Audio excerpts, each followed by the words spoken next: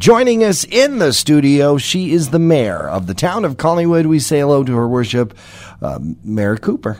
Good morning, John. Good morning, Mel. It's good to be in again this morning. Wednesday rolls around quite quickly, and I'm not sure what the weather forecast is, but it's looking a little gray clouds, and the sun is trying. We got some showers coming our way.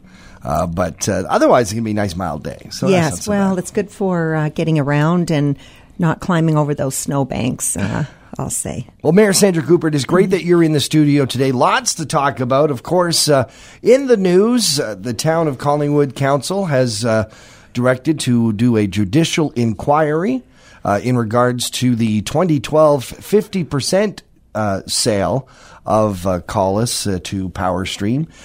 What's your thoughts on this, and how did this all come about? So, thanks for the question, John. Yes, it was a recorded vote.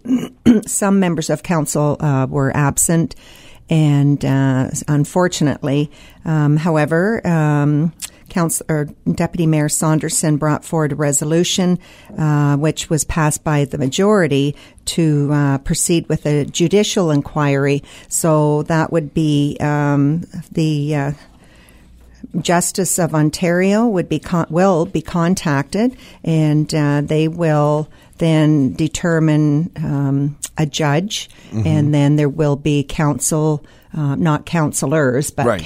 legal counsel come in. So apparently, the discussion around the table was it's the price of good government. So the cost, we don't know. We do know that it'll start at $1 million. Wow. For the taxpayers. And we do know that Waterloo had an inquiry, and it was $3 million. I believe Mississauga's was $17 million, and Toronto, I'm not sure what. I won't say what theirs was because I might give a wrong number. But we're telling you, this is not chump change. This is an investment the council is making. This is a huge investment for sure. So that's.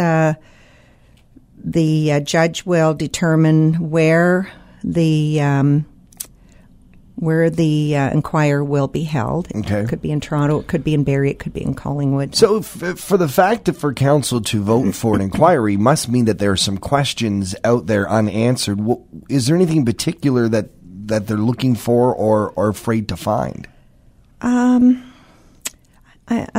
What are they looking for? So certainly, there was a task force, and we do. So there was a task force. There was oversight. However, council feels that they've not received enough information from the 2012 sale. So we're at 2018. That was in 2012. Right. So the 2018 sale, that's happened with this council, and that was to sell the remaining 50%. That's separate. So that's total 100% purchase by Edmonton company Ecor. But there was a lot of misgivings about that because a lot of it had to be in camera, and unlike other municipalities, yes, there wasn't a whole lot of discussion going into this. It was pretty much a done deal. Is there something in the 2012 sale that made that go down this way? Is that why there is an inquiry? I don't, and I can't, I'm speaking on behalf of council saying they want an inquiry. Right. So what my understanding is that certainly this time we're pulling together 100% sale of our Collus to Collus PowerStream to a private entity, and so with that there were motions, but no until the sale was. It's still going through a process, so it has to be approved by the Ontario Energy Board, and in a time period. This not unlike the 50% share sale. Right. That did have to go to the Ontario Energy Board for approval as well, for final approval. However, they are two separate matters. The 100% sale, I believe that it is moving forward. We had a presentation after the decision was made. So I guess I'm wondering, what was the discussion around the table when the choice to spend at least $1 million on this inquiry was made? Well, the discussion of council was that that they thought it was well worth the investment. So it could be, as I say, I think Waterloo was $3 million. So are they looking for improprieties? Are they looking for mismanagement? Are they looking? Why do we do an inquiry? In the so just looking at the process of the 50% sale of Collus at the time, the town's electric utility, and it is a tedious process. However, council feels that they would like to have some oversight by somebody else and review everything. So that's what's taking place. I don't always agree with council. This is sure. And you're the mayor. You have to speak for council. That's so right. This isn't necessarily you were council in 2012. Yes. Was there anything in your mind that you thought, boy, this is, come a few years down the line, we may need to look at this again? Not at all. Which is why you didn't support the inquiry when it came around the council table. Well, for the taxpayers to spend $1 million. Starting, if that's just to get into the game, is $1 million. We're not sure what the cost will be at the end. However, and so I think there are a lot of exciting things happening in our community, and money would be well spent. I will say that council, along with the clerk's department, I always say they're in charge of the rule book, the Municipal Act, and how to behave accordingly, how to follow procedure according to the province layout, and so we've worked hard at putting together a more robust procedural bylaw, a procurement bylaw, which is purchasing, and also from at least there is a code of conduct enhanced. Right. There's also a focus on open and transparency, and so those are the things that council have had a focus on this term, and I think we've come a long way and made improvements. In fact, I can say that our residents should be confident in how things are reviewed and improved that way. I mean, you can always improve, and you look back. Sure. You look back in healthcare, and how people were treated in certain areas, and how improvements have come a long way. So I'll say that we have improved greatly, and I would also say that we are ahead of a lot of municipalities in our greater region. Okay. And in fact, across the province.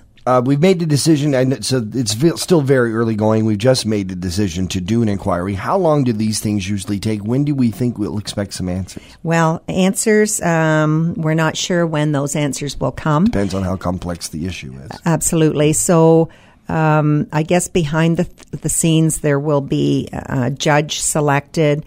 There will be interviews. People will be subpoenaed or summoned.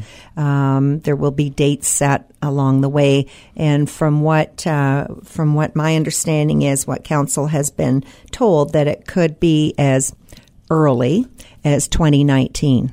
Wow. That's not that early. No. Let's move on to the budget for 2018. Some good news coming down there. Well, certainly, yes. I have to say again, I